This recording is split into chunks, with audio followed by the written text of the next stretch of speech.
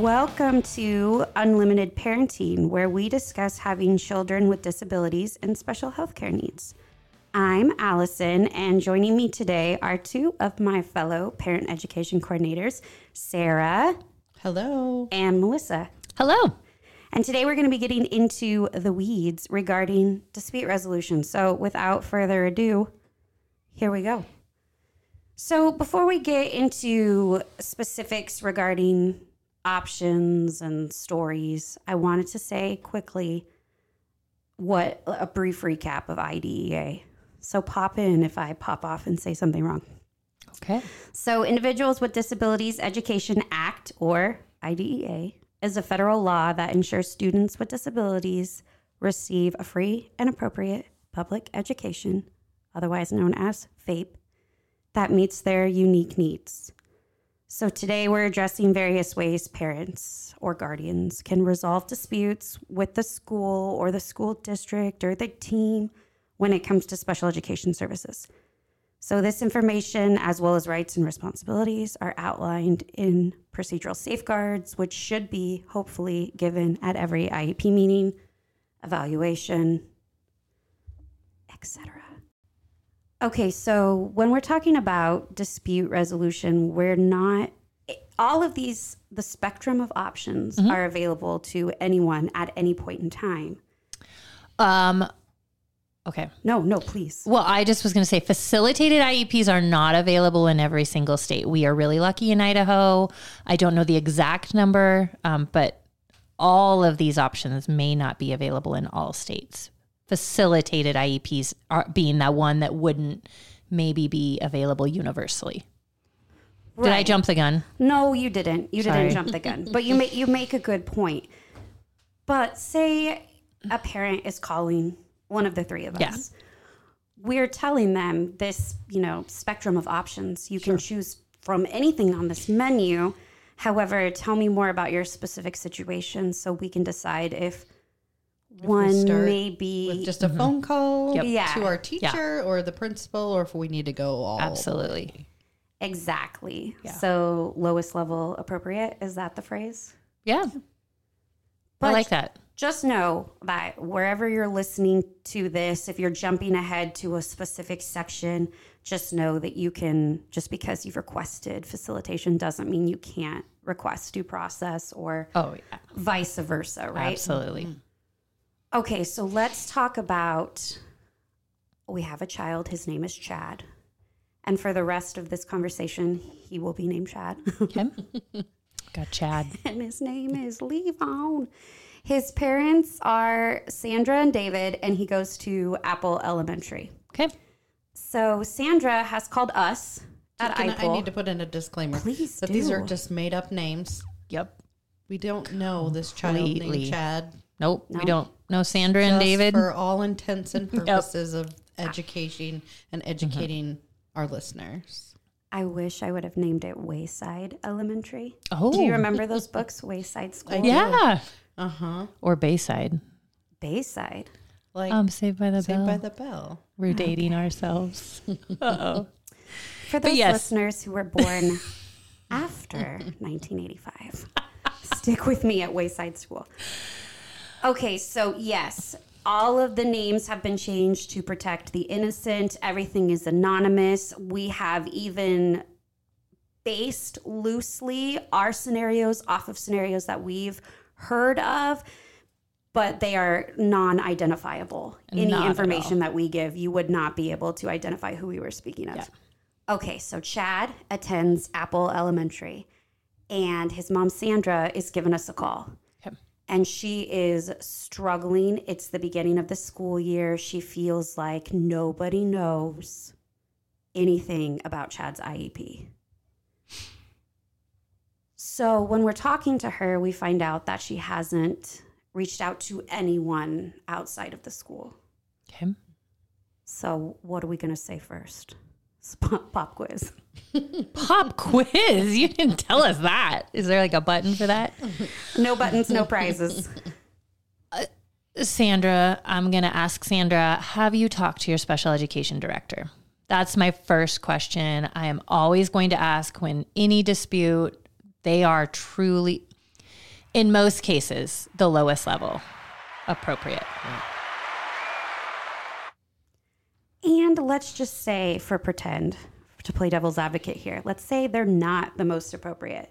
Yeah, they might not be. They still want to know what's happening versus when you filed a complaint or something like that, and then they hear about it from the State Department of Education. Yeah. Yes and no. I would just say in those cases, she gave me a look. She looked at me like there are reasons this is not video.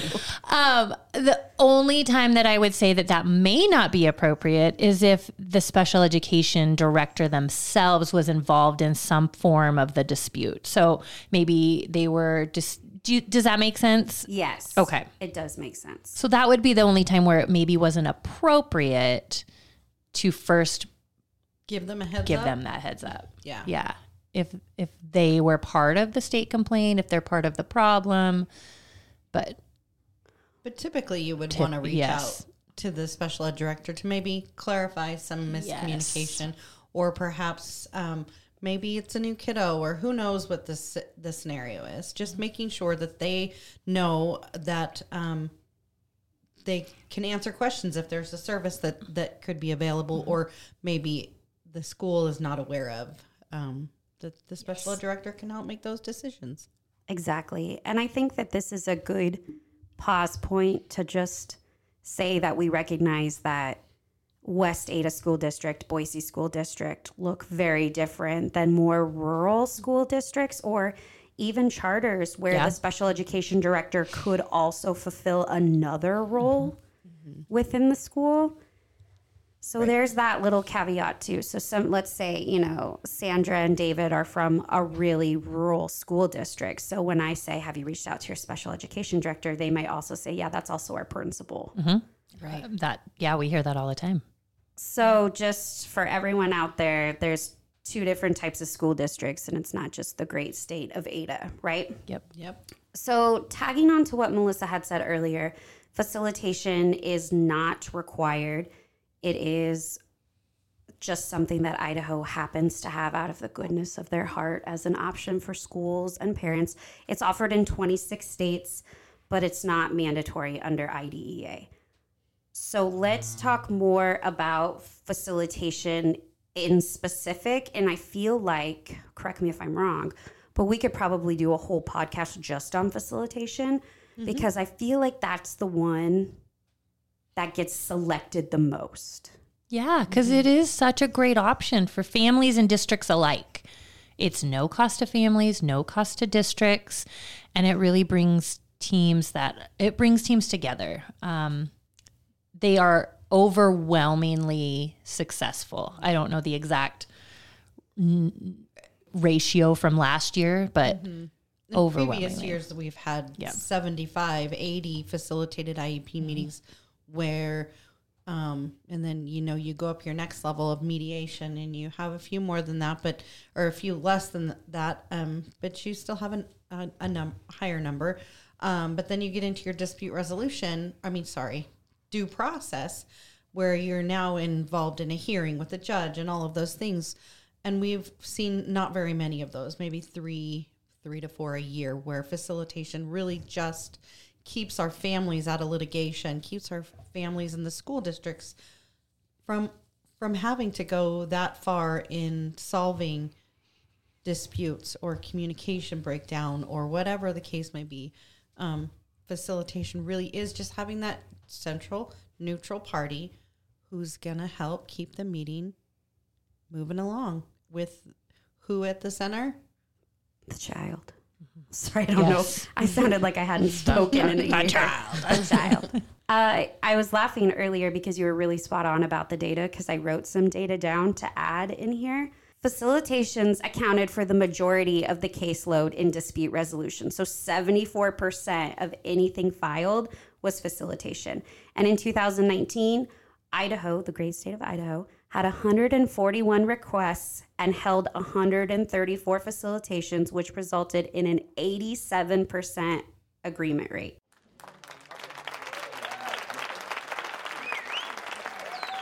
And so those numbers that I just threw out to you, that's been consistent over the last 5 to 6 years. So that's kind of why I had that random knowledge in my head, is that that's how we've seen the trends over the years, and how effective facilitation is, and having someone there to help school districts and teams and families really communicate on a level that is special education IDEA specific.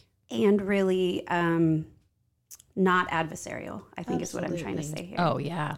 I don't think the majority of families are walking out of facilitation with a bullseye on their back. Like, they're not that family now. Right. I think we were almost there in so many of these cases. We were just really, really close to being, in agreement. And it was just a couple things that were keeping that from happening. And that facilitator was really able to kind of punch through and make that happen. So I think overwhelmingly they're positive, and they create those long-term partnerships. And I feel like Allison, I feel like we hear from families too that are nervous at first to request facilitation or reach out to the State Department. But then once they do, and we hear back from them, they're so grateful and thankful, and they felt like they were taken care of, and everyone was so kind and respectful, even in some pretty almost adverse situations where facilitation is really come in. And I feel like we're doing an infomercial. Save the day. Right? Buy now. But no, it's at no cost to families. No, but actually, let's take that time to bring up that really good point, which is Idaho Parents Unlimited is a nonprofit that supports and parents, educators in knowing resources and rights and responsibilities. So we are not on anybody's side. Absolutely. So I have had parents who have called and said, I'm worried about giving information because I don't want it to get back to my school. Mm-hmm. Yeah. And that always shocks me, because it makes me recognize that not everybody understands the scope of what we do, and how I can't even communicate to the school on your behalf unless you give me written permission. Absolutely. So everything that you say stays within these four walls, right? Absolutely. And I think schools are the same way. They feel the same when we have schools reach out to us just to ask a certain question or a simple question. There's no identifiable information shared whatsoever. Yeah.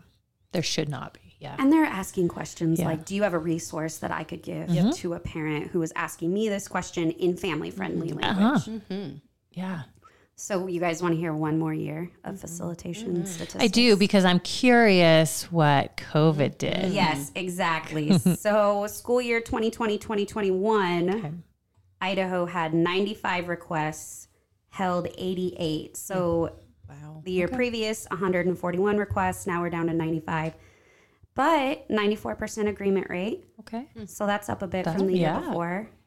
But represents a decrease of 32% from the year prior in terms of requests. So it was still getting utilized. It was. I'm actually really surprised. Yeah. Allison, can I ask where you're getting this information? I have been waiting for someone to ask. Yes. So this information that I am sharing right now is also going to be linked in the episode description. So it's from the State Department of Education's website. So if you go into their reporting, you click dispute resolution, and then it'll pop up. And it is an Excel spreadsheet of years 2016 to current. Okay, cool. So it does give you a lot of data to review and reflect back on, so that you can, determine correlation versus causation and stuff. But I think it's really interesting that when you click on the link, it's not just that one school year, it's several school years. So anybody can find it. It's accessible. I did not need a password or any kind of encrypted. I'm not from CSI hacking it. But yes, I will link that down, and all of the information that I talk about in the next series of steps is coming from this same worksheet. If a lot of our parents are choosing to go the way of facilitation and they want to hear about it and they want to know more about it, let's talk more about it. I know, novel thought. So what would you do to prepare? What would I do as a parent? Yes. Okay. I would ensure that I had my students' documents, I had their IEP, their eligibility, progress reports, anything pertinent to the disagreement that we were going to be talking about. I'm going to have data to support that so that I can argue my case with data to show in support. But I also want to have all of my ducks in a row. I want to have all of my documents. I want to know what is everybody's going to be talking about, what everybody's going to be referencing.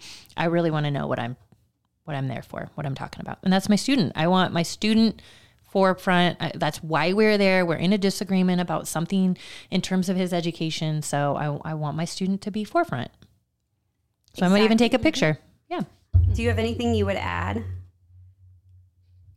Loud person in the corner. A booming excitement. I think I would just add that I thought about it ahead of time. I would contact my parent center. I'd find out anything I could, to be prepared. There are many resources that are in parent-friendly language about what facilitation is, what to expect, where to find information. And, what does it look like? I mean, facilitation's not a fun, easy, unscary word, right? Right. So, and everybody fears what they don't know a lot about. And some people think it's adversarial. Right. Some people might think it's not adversarial enough. So wherever you fall on this decision tree, knowledge is power, right? And then maybe reach out to someone, if I know, who's been through it and get their thoughts and things like that. I try to put myself in the situation so that I go in as informed as possible. And it's really unique for everybody. So the core parts are always going to be the same. It's voluntary process. Both sides agree, the school and the parents. It's a neutral third-party person from the State Department of Education. But from there, it can kind of get unique in how many facilitated meetings you have, who is there, how many people are there, is it the same amount both meetings? It really gets really unique based on the reason, the request for facilitation. Any parting thoughts before we move on to the next step? I would say the facilitator is also going to reach out to the parents, get that background information. They will be doing the same thing to the school and the district. So the facilitator also will do their due diligence in really learning about the situation so I guess I would say just provide the facilitator with as much of that information as possible so they're getting a really clear picture too, and they can really help.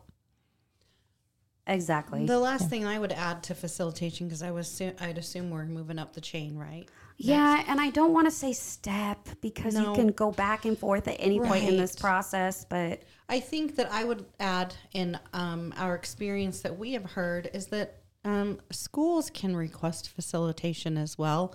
And we've heard a lot, or we've heard that it's been really helpful for some schools who struggle to find that good communication middle ground, or we've got some new special education teachers or teachers who just might need a little bit of help in that organization of some of our more complex IEPs. It's if a family is contacted saying that the school wants to have a facilitated IEP meeting, I don't know that I would worry too much about, oh my gosh, did I do something wrong, or is something going on that I'm not aware of? Are they ganging up on me? What's happening? It's really a tool for both the schools, school districts, and families to really just come together. And to figure out how to have an effective conversation, like a conversation that is meaningful and will go somewhere versus just spinning in our chairs. And sometimes, especially when we need to build back positive partnerships, we can get lost and kind of make it a parent versus teacher or parent versus school and forget that the whole reason why we're there and that we both agree that we want to support the child. Pretend that Sandra and David have called us here at Idaho Parents Unlimited because they want to know more about mediation. So mediation is a lot of, if we're talking about like promotional materials or things like blurbs that we would tell people. is, you know, we're still talking about decisions being made by individuals who know the child, quicker resolution options than if you were to pursue, say, due process. But then some of the things that really make it different than facilitation is that we're talking about like a legally binding agreement. We're only having 3 people for the parents' side. And then I hate saying that because I don't want to make it sound like sides. But 3 people on each. That represent the family, 3 that represent the school district. Yep. See, even I struggle to to make it sound not as adversarial because it's not side versus side. Right. So yes, a total of 6 people, right? Again, this is still voluntary on both sides. So if the parents say we want to utilize mediation, then the school would also have to say yes. I am not getting a lot of families or schools ever requesting mediation. Well, I think that just goes to show that facilitation is very effective. And when we are talking about mediation, we're now talking about 2 to 3 issues that really no one can come to agreement on. We just can't resolve the dispute or the conflict or whatever the conversation may be. We cannot come to an agreement. So we need to enter into a mediated conversation where now we're only talking about those 2, maybe 3 at the most hot button items where we are not taking notes at this meeting. It looks very different. It might feel very different. And whatever comes out of that is what goes. So let me ask this. If I've decided to do mediation, I've gone through the entire process and I don't like the results. Can I go to due process with that afterwards? It depends on what comes out of your mediation. It depends on your NDR. It depends on what you guys, because what will come out of, in most cases, probably not. Which again is when we send these emails and we tell people, you know, please keep us updated. We want to hear how this goes. Feel free to reach back out if you want to brainstorm new solutions. We never hear back from parents who have used mediation because they can't. They can't. Yep. Yeah. They legally cannot. Right. They will walk away. You have to sign a confidentiality agreement, which then makes it when you're asking if they could go to due process, they could go to due process for additional items, but none of the points in which, like Sarah said, maybe it's 1 or 2 things that we are in contention, you know, that we are talking about in mediation. Those 2 points cannot then go to due process, in my understanding. I'm not an attorney and I do not represent or play one on TV. Yes. I just want to put that legal disclaimer out there. We can't offer any kind of legal advice, but we can tell you about resources and provide you those resources. However, the reverse is not true in that situation. So let's say you're in the middle of due process and you decide, hey, let's stop and do mediation. You can do that. Absolutely. Sure. And I think that happens more often than not. I think people get very excited and gung-ho and we are going to stick it to the school. And then they go, maybe we can just deal with this in a more formal conversation. Formal, a little bit lower dispute resolution.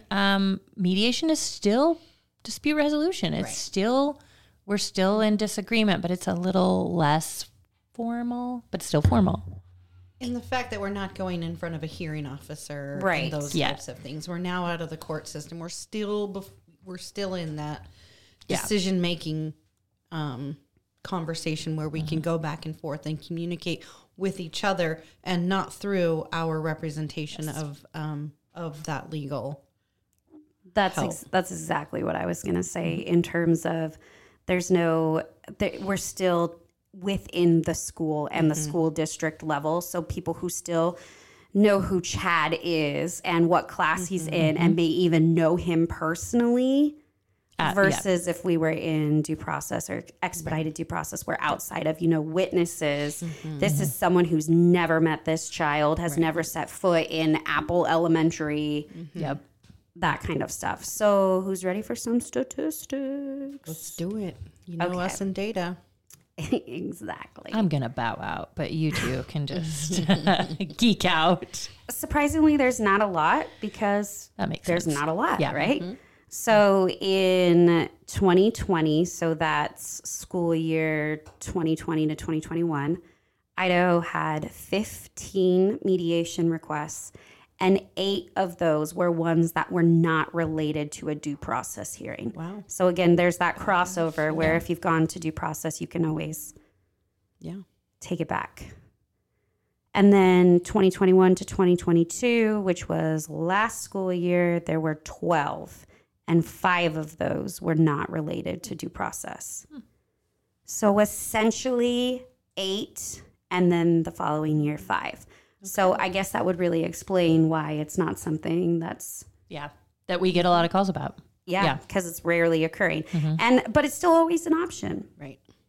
And maybe, when people call and we talk about their situation, they decide that it's not the best option for their situation. So let's move on to state complaint, which is another one that could be paired with a whole bunch of other different things. So just because you're doing on its own.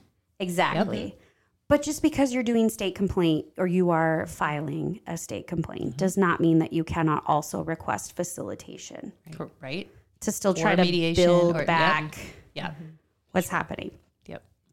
So you may be interested in pursuing a state complaint if one of the following applies to you, to your Chad. An IDEA violation within 1 year. So there's some timelines here. That's not related to a personnel. So this is an ethics complaint or, let's say, just as the first example that pops into my head, you had a teacher that did some form of corporal punishment. More an ethics complaint. Well, I could see where I'm straying into two different areas here. Okay, maybe a teacher or a paraprofessional or someone who had contact with your student said something or that you might be offended by. So, but we could be talking about a procedural IDEA violation, but it's not something to do with one specific person. So this may look like Chad has been found eligible for an hour of speech language therapy, and he has not been receiving it. And I have data to back that up. So we're not filing a complaint against the speech language pathologist or the special education teacher. We're filing a complaint because he did not receive his free and appropriate education as outlined in his eligibility. So these are happening 60-day investigations, potentially resulting in a corrective action plan. I guess I really want to say the state complaint form is really easy to navigate. It is. I just had a family say, "This is it." So, exactly. It's to the point. Yep. It's self-explanatory, and there's a question that literally says, "What resolution do you want?"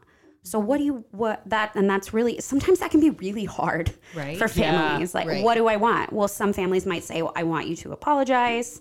Some families might say, I don't want my child to attend this school within this district anymore. It might be, I want more training. Right. Or how about I want the services? Yeah, exactly. And this might be where compensatory education could come into play. So like we said before, mediation and facilitation remain available. But this process also it doesn't require people working collaboratively to solve an issue. Right. So this could be grandma who's filing a state complaint. Yeah. It's any interested party. Yeah, so a teacher or anybody who maybe it's a paraprofessional who no longer works at that school anymore.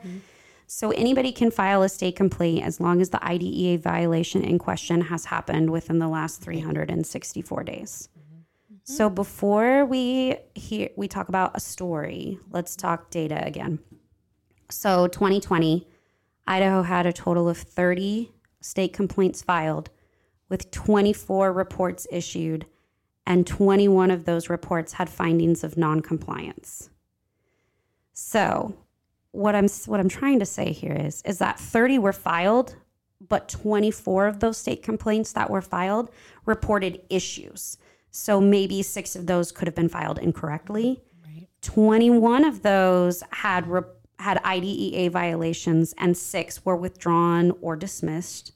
And then 2021, 34 filed, 29 findings of noncompliance, and 3 were withdrawn or dismissed at some point during the process.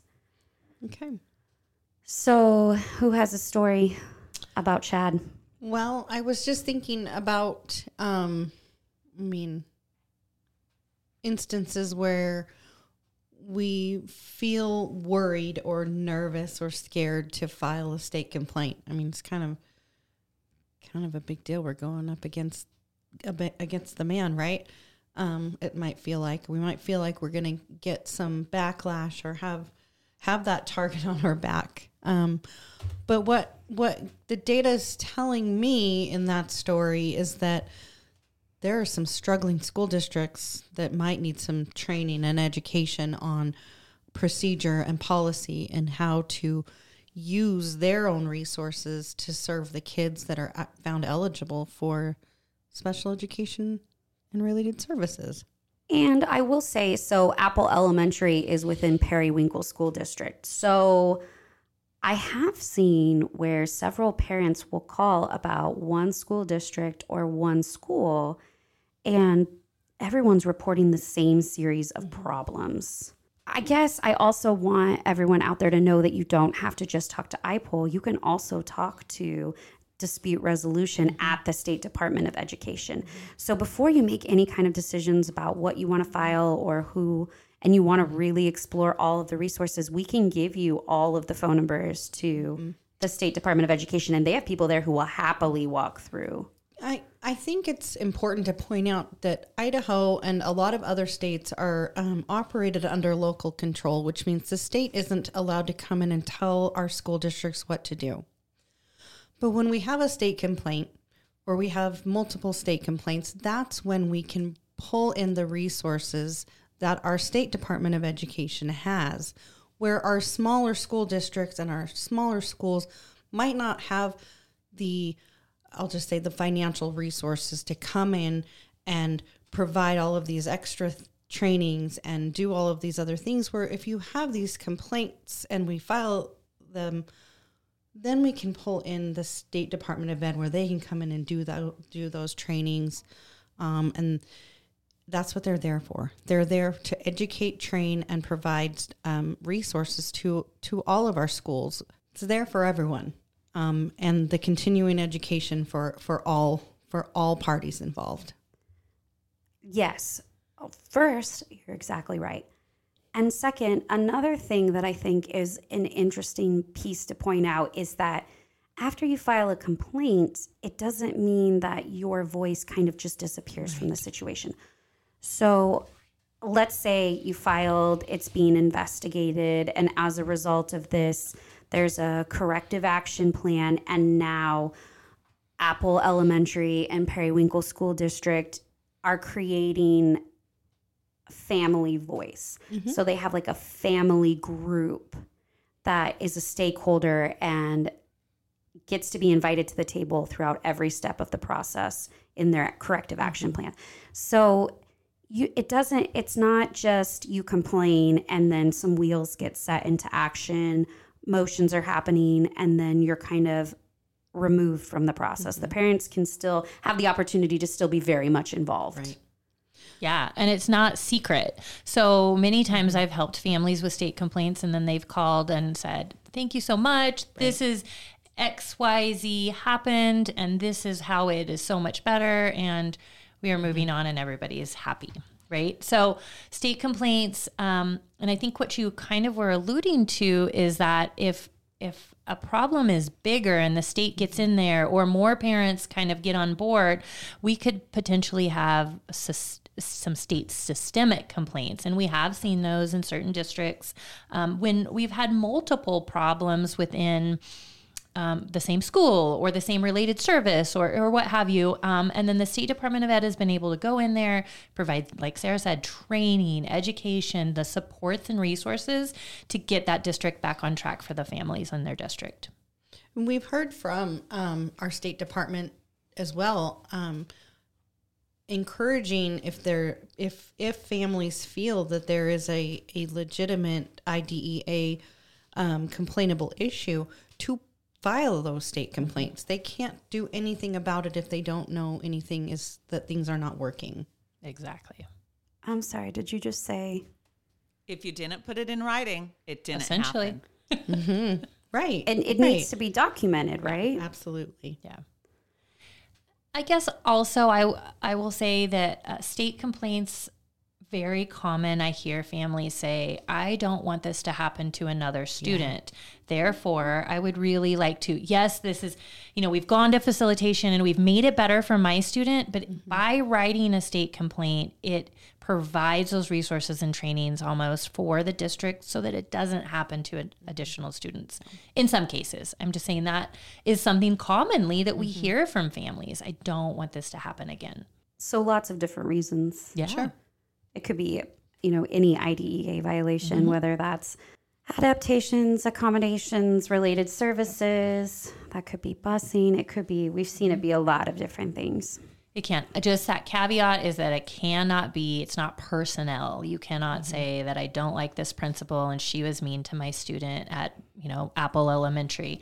That is a personnel issue. That's not an IDEA issue. So very commonly that's the call that we will kind of field. But that's a whole nother podcast. Yeah, but then, I also want to point out that if you get that call, you're never just going to say, well, no, this doesn't fit. Right. Goodbye, have a great day, click. Oh, you don't? No, I'm just But kidding. here, I don't, I promise. Melissa, here are some other options that might better fit your situation. Yes. Let's everyone feel good about state complaint. Okay, we'll move on I feel to great. due process. So this is something that, again, kind of like mediation, I'm not getting any questions about, hardly ever. But let's talk about it briefly. It's where the decision is being made by a hearing officer, an administrative law judge that is not involved with the child's education. This could be filed within 2 years of when parties knew of the situation in question. This is something that is absolutely at cost to the parents instead of being free, non-cost service. Parties are paying for expenses, attorney fees, and neither the IDEA nor state law provides authority for a hearing officer to award attorney's fees. And I'm saying that because that's something that I read sometimes in these hearings, and these are hearings that are also outside the state of Idaho. When I was researching this and I was looking through, let's say, our neighbors, California, our neighbors, Montana, Oregon, sometimes people are listing out their grievances, and then they're saying, well, I would also like the school district to pay for my attorney's fees, and there's nothing in IDEA law, the IDEA that says that. Exactly. So that's why I'm throwing that out there. So this is definitely a more involved process. We're gathering witnesses, we're getting evidence. We're taking time out of the school's resources, out of our own resources, out of time away from providing services to our students when we're involving all, there is a time and a place. Absolutely. Don't get us wrong. But we hear often in our office some calls that we want to skip facilitation. We want to skip the phone call. We want to go straight to show me the lawyer. And like you said, there's a time and a place for everything, but sometimes families don't realize all of the spectrum These of other options that are absolutely. available to them first. And I will say that this is how Idaho has always done things. Families coming from outside of Idaho, their state potentially did things differently. And we do see that. So it's our job as the Parent Center to really provide these dispute resolution options. But yeah, there is sometimes a time and a place for due process, but it is costly. The school district is going to bring their attorneys, so you better bring yours. And be prepared for that. Yeah, and just the emotional drain and And the timelines are different too, because then you can also have an extended timeline added to that due process timeline. Sure. So instead of, we're talking maybe 2 or 3 facilitated IEP meetings, it might be over a year of things happening. And again, this is where stay put or pendency would be put in for the child's IEP. So it would revert back to the IEP before any of the changes that we're disputing. But still, we're talking about a long drawn out process. So let's talk about some data. School year 2020 to 2021, there were 7 filed in Idaho, 7 due process. Wow. 3 of those went all the way to a hearing. 4 were withdrawn or dismissed, and that includes being resolved without a hearing. So dismissed or withdrawn also includes being resolved without going to a hearing. So maybe you move back to mediation or you went with a state complaint or what have you. And in 2021, 4 were filed, 1 in the state of Idaho, 4 for 2021, 2022. 1 is still pending, but the other 3 were withdrawn or dismissed. And I just wanted to add that, again, that spreadsheet that you'll be able to have access to in the description includes data from 2016 on. And so if you look at the average from 2016 to now, it's 4 a year, essentially 4.5 that are filed every year. And if you were to look at some of our neighbors, which I will link some of that information below, they are not tracking this by year. They're tracking it by quarter because they have so many, and it can look like over 300 or 400 a year. Oh my gosh. So, and again, their tracking sheets do look a little different. So it might be they're doing due process with mediation or just due process that goes straight to a hearing. And they also track if it was filed by the school or if it was filed by the guardians or the parents like Sandra and David. So theirs looks a little bit different. So let's talk about expedited due process. And again, expedited is just saying faster. So the timelines are quicker. So this is where it's relating to a student's placement and discipline. So we're using expedited due process when parents disagree with the school district's discipline-related decision that affects Chad's placement and whether Chad's behavior was related to his disability. So a school district may use this process if they believe that a child's behavior could be dangerous to the child or others. And then here comes a whole bunch of numbers and timelines. But resolution meeting is occurring within 7 calendar days unless both parties agree in writing not to have that meeting. Or, here we go, they're using mediation instead. The hearing timeline proceeds if the issue is not resolved within 15 calendar days. The hearing must be held within 20, and the decision must then be issued within 10 days of the hearing. So because it is expedited and the process is sped up, there's a lot more guidelines and numbers and timelines that everyone in the process is following. But the rest of it is going to follow what due process looks like. Correct. Yeah. So why might Chad's family file expedited due process? Maybe Chad was expelled from school. Maybe Chad was expelled for school for a disciplinary measure. Maybe Chad, let's say We're talking Chad, a major disciplinary. Yeah, this is let's- major. Yeah. Chad brought drugs. Chad brought drugs you. to school. Okay, so if Chad is bringing drugs to school, it's kind of one of those things. Drugs are weapons. It's automatic. The student, I don't want to say automatic, just expelled. The rules but are the same rules are regardless. Exactly. They're because for all students. in the case of Chad, because he's a student on an IEP, we need to have a manifestation determination to determine if this was a manifestation of his disability. If it was, then okay, that goes one way. Even if it wasn't, it goes another way. If Chad is a student on an IEP, it doesn't matter. He still has to be supported with an education. They could just place him in an alternate education setting, an alternate educational setting. So that means that Chad brought something, Chad brought a weapon or drugs, and he cannot go back to school. Periwinkle School District is saying, no way, sorry, but we have to provide you With your education. Mm-hmm. We want to do that at home. And family says, no way, we are disputing that. We're disputing the disciplinary decision or the placement decision or both. And that's where expedited due process comes in. Maybe they are saying we would rather have Chad educated in a setting like a library or the district office somewhere other than the home setting. So expedited due process is that. It's really disputing placement and discipline, and then a quick turnaround. We have to maintain that forward movement of education. Because this isn't something that's going to last a year. No. Because maybe in the other due process situation, when you've got that stay put and pendency, you're still getting educated. You're following the IEP that you had previously. You're Not getting educated is not an issue, but in expedited due process, it potentially is. Absolutely. Yeah. So the students that are in a due process or something, if there's a stay put, they are still going to school every day, receiving their education, might not have any idea that this is all going behind the scenes.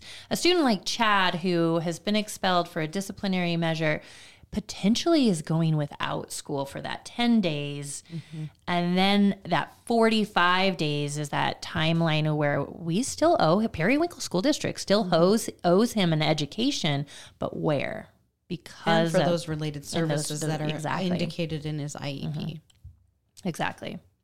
So that's why it has to be fast, because yes, this is now a student who potentially is not getting this free and appropriate education, which then could be an IDEA violation. So we're trying to navigate all the systems while also keeping everybody safe and making sure everybody's supported. 100%. So some data on this, 2020, none were filed, expedited due process. And in 2021, so that's 2021 to 2022 school year, one was filed, and it was either withdrawn or dismissed. That was a lot of information on all of the different steps, and linked in the description will be a Padlet where you can go through everything piece by piece if you would like, or if you want to know more information about it. But instead of just ending on kind of a heavier note, I would like to brainstorm. So, and we talk about this in webinars, we talk about this in trainings. Prevention is key, right? So what are some that we can implement, some tactics, strategies to not get this far? Into the dispute resolution weeds? Is that right? Yeah, exactly. So I'm thinking of, and again, you will have a link to this, but Cadre's A Tale of Two Stories. It's their videos on what a meeting can look like without effective communication and what it could look like with effective communication, and really, you know, like listening for understanding instead of listening to talk, remembering why we're here. I think a lot of things that I've heard everyone in this room say to educators is, you know, this might be just another task you check off in your day, but this parent may have been on the phone with Medicaid for 2 hours before this, so they're already like really tightly wound. They don't have any frustration threshold.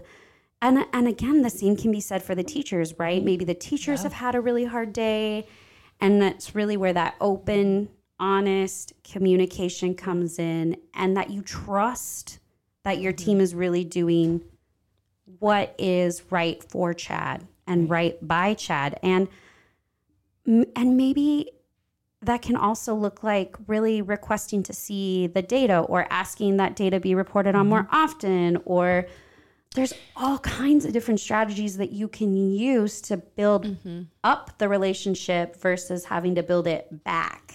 Yeah. I mean, one of my favorite things is just to ask for, rather than just the bad, I want to get good reports too. So, hey, can you send me some pictures when we're having a great day rather than just when there's problems? And I like to be really reciprocal of that as well, because I know that what my students' teachers are doing in the school setting are affecting him at home. So when we have a really positive, something really positive happens, I like to share that with them, just so that we are communicating positive and negative back and forth. So it doesn't seem like the only time I'm ever coming at them is with the negative.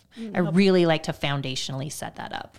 That helps build those relationships and those ongoing open communicative relationships. I've seen great things come out of state complaints, relationships built out of facilitation, and wonderful things happen. Schools are putting together, or school districts are putting together, family advisory councils as corrective action plans, but then have really turned that into building a better community for all of their students. I think I would just say it's not us versus them. We're a team for Chad. That Yeah. everyone has the same end goal is how do we support this student? Yep. Make Chad at the middle. That's just it. Chad, I just imagine Chad sitting in the middle on the table. Yeah. You should. It could be a picture of Chad. Sitting, Could be. you know, Crisscross applesauce. crisscross applesauce in the middle of the table. There we go. Thanks for coming, Chad.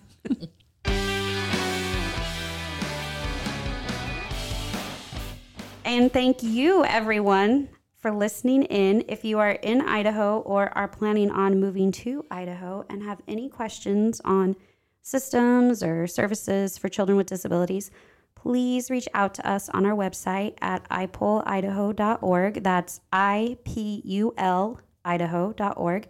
Thanks for listening in. Until next time, this is Allison with Sarah and Melissa on Unlimited Parenting. Thanks for listening.